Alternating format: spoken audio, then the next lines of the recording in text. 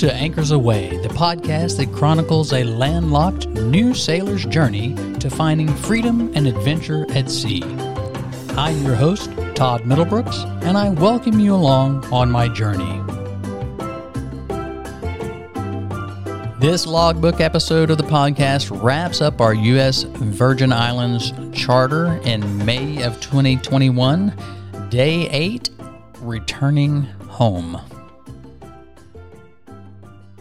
We woke early to get the boat back to Compass Point Marina by 10 a.m. The plan was to raise anchor by about 7 a.m., similar to a pre-ski, but we were running a tad bit late, as usual. This plan gave us some buffer time, so I wasn't real stressed about it. Plus, based on the week we had, I was planning to take as much time as we needed at the base, regardless of what they said. I got TJ going to raise the anchor, and Trip hopped in the engine compartment once again. We got the anchor up, shifted it forward, and made our way for Compass Point, which would take us about 2 hours. It was a beautiful morning, and despite beating into the wind and swell, the ride was pretty calm all the way in. The north side of St. Thomas was beautifully lit by the morning sun. We maintained our 2200 RPM and roughly 7 knots of speed until we reached a shallow cut between St. Thomas and Great St. James Island, where the depth got to about 7.5 feet. I called Dream Yacht per their request to let them know we were about 30 minutes out. They asked us to prepare for a starboard side docking and enter the channel. I reiterated to them that we were manually shifting the port transmission and asked if they could meet us further out. They just repeated to enter the channel and someone would be out to meet us. Trip took the helm as I moved the fenders to starboard and prepared our dock lines. Once everything was set, I took the helm once again as we approached Jersey Bay and prepared to enter the channel into Compass Point Marina. I throttled back slowly and aimed for the channel markers. As we passed the first set of markers, I had Trip shift into neutral and began steering through the tight and shallow channel using only alternating thrust on the starboard engine. This worked surprisingly well and kept us from having to do a lot of manual shifting.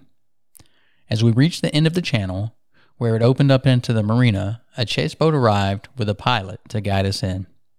I was relieved to see them arrive without much weight,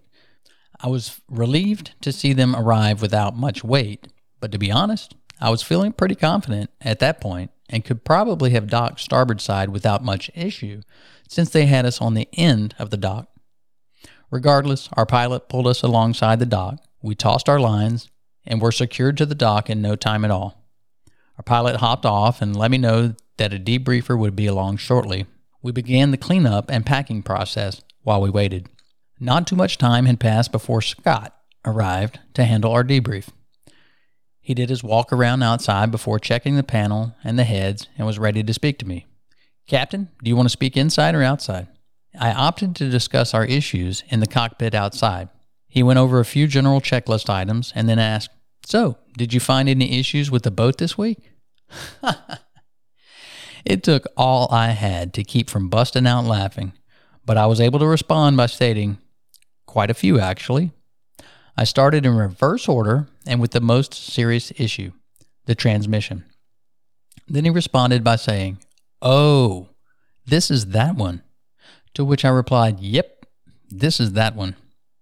I went on to discuss the various issues that we'd experienced during the week.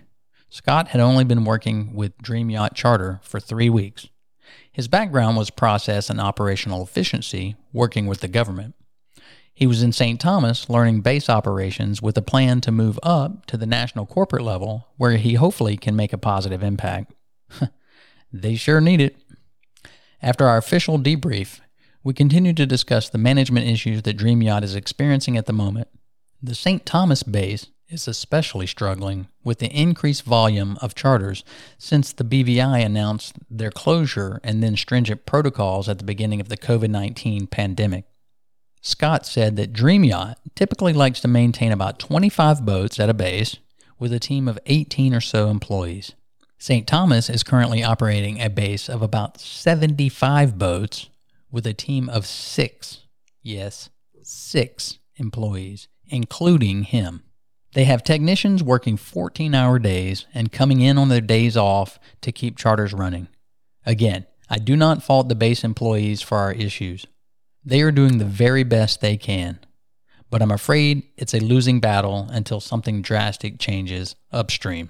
We quickly packed up all of our bags, set our leftover food out on the counter, combined our linens into the port forward cabin, and took a final sweep through Rendezvous before disembarking.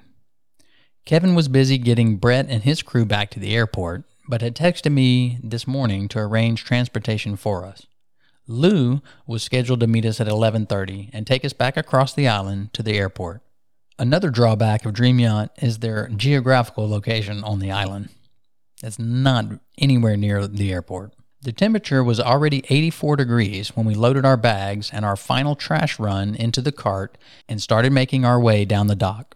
We were about as far from the parking lot as you could get, and we were all sweating bullets when we arrived at Lou's black van. We loaded up and began our adventurous ride across St. Thomas back to the airport. When we arrived and unloaded, Lindsay even asked for another scopolamine patch to help her on her flight because the car ride had made her motion sick once again. Not knowing if we'd see each other again, TJ and I said our goodbyes to Lindsay and Tripp before we checked in at Delta, and they headed to the customs line. The customs line continued to grow, wrapping outside the building as we waited to check in. We finally joined the line and began our long wait. When the line forked inside, we naturally chose the longer and slower of the two lines. Only a third of the windows had customs agents even working, so it was a very slow process. Making our flight was going to be close. We got a great customs agent, and the process went quickly once we were at that window. We dropped off our checked bags and joined the security line, which was also very long. Our plane began boarding while we were about halfway through the security queue. I was already checking our seats on the next flight in case we didn't make it, and there were plenty, so we weren't stressed. If we did miss our flight, we would have a little time to grab something to eat too, which would be nice.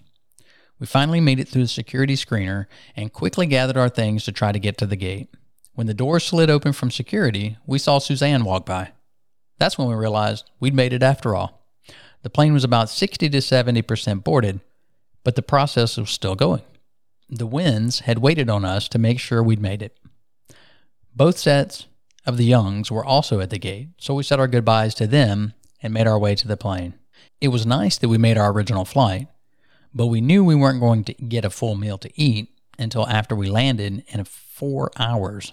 Ultimately, our lunch consisted of Twix candy bars we had in the cooler and the pretzels and Biscoff cookies that were provided on the plane.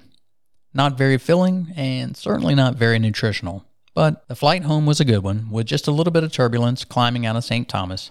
I took a brief nap, having had the least amount of sleep of the trip the night before, and then proceeded to catch up on my journal entries from the trip, which really helped pass the time. When I was all caught up, aside from this entry, we were only about 20 to 30 minutes out from landing in Atlanta. After we deplaned, we met up with the Winds, the Kirbys, the Williamsons, Bo and Cameron, and headed to the baggage claim. Ginger said, "I can't believe y'all are doing this again in 3 weeks." Ah, yes. It feels great to have another sailing adventure planned so closely to this one. As much as I appreciate the experience that I gained on this trip, I hope far less goes wrong on our Exumas trip. I'm hoping for a great boat that's easy to manage. Either way, it will be more comforting to have two experienced captains on board the same boat. Experienced crew makes all the difference. Now it's time to finalize that itinerary and begin planning for the Exumas. I'm looking forward to having our whole family on board at the same time once again, much like the British Virgin Islands trip that started it all. I'm looking forward to having our whole family on board at the same time once again, much like the British Virgin Islands trip that started it all.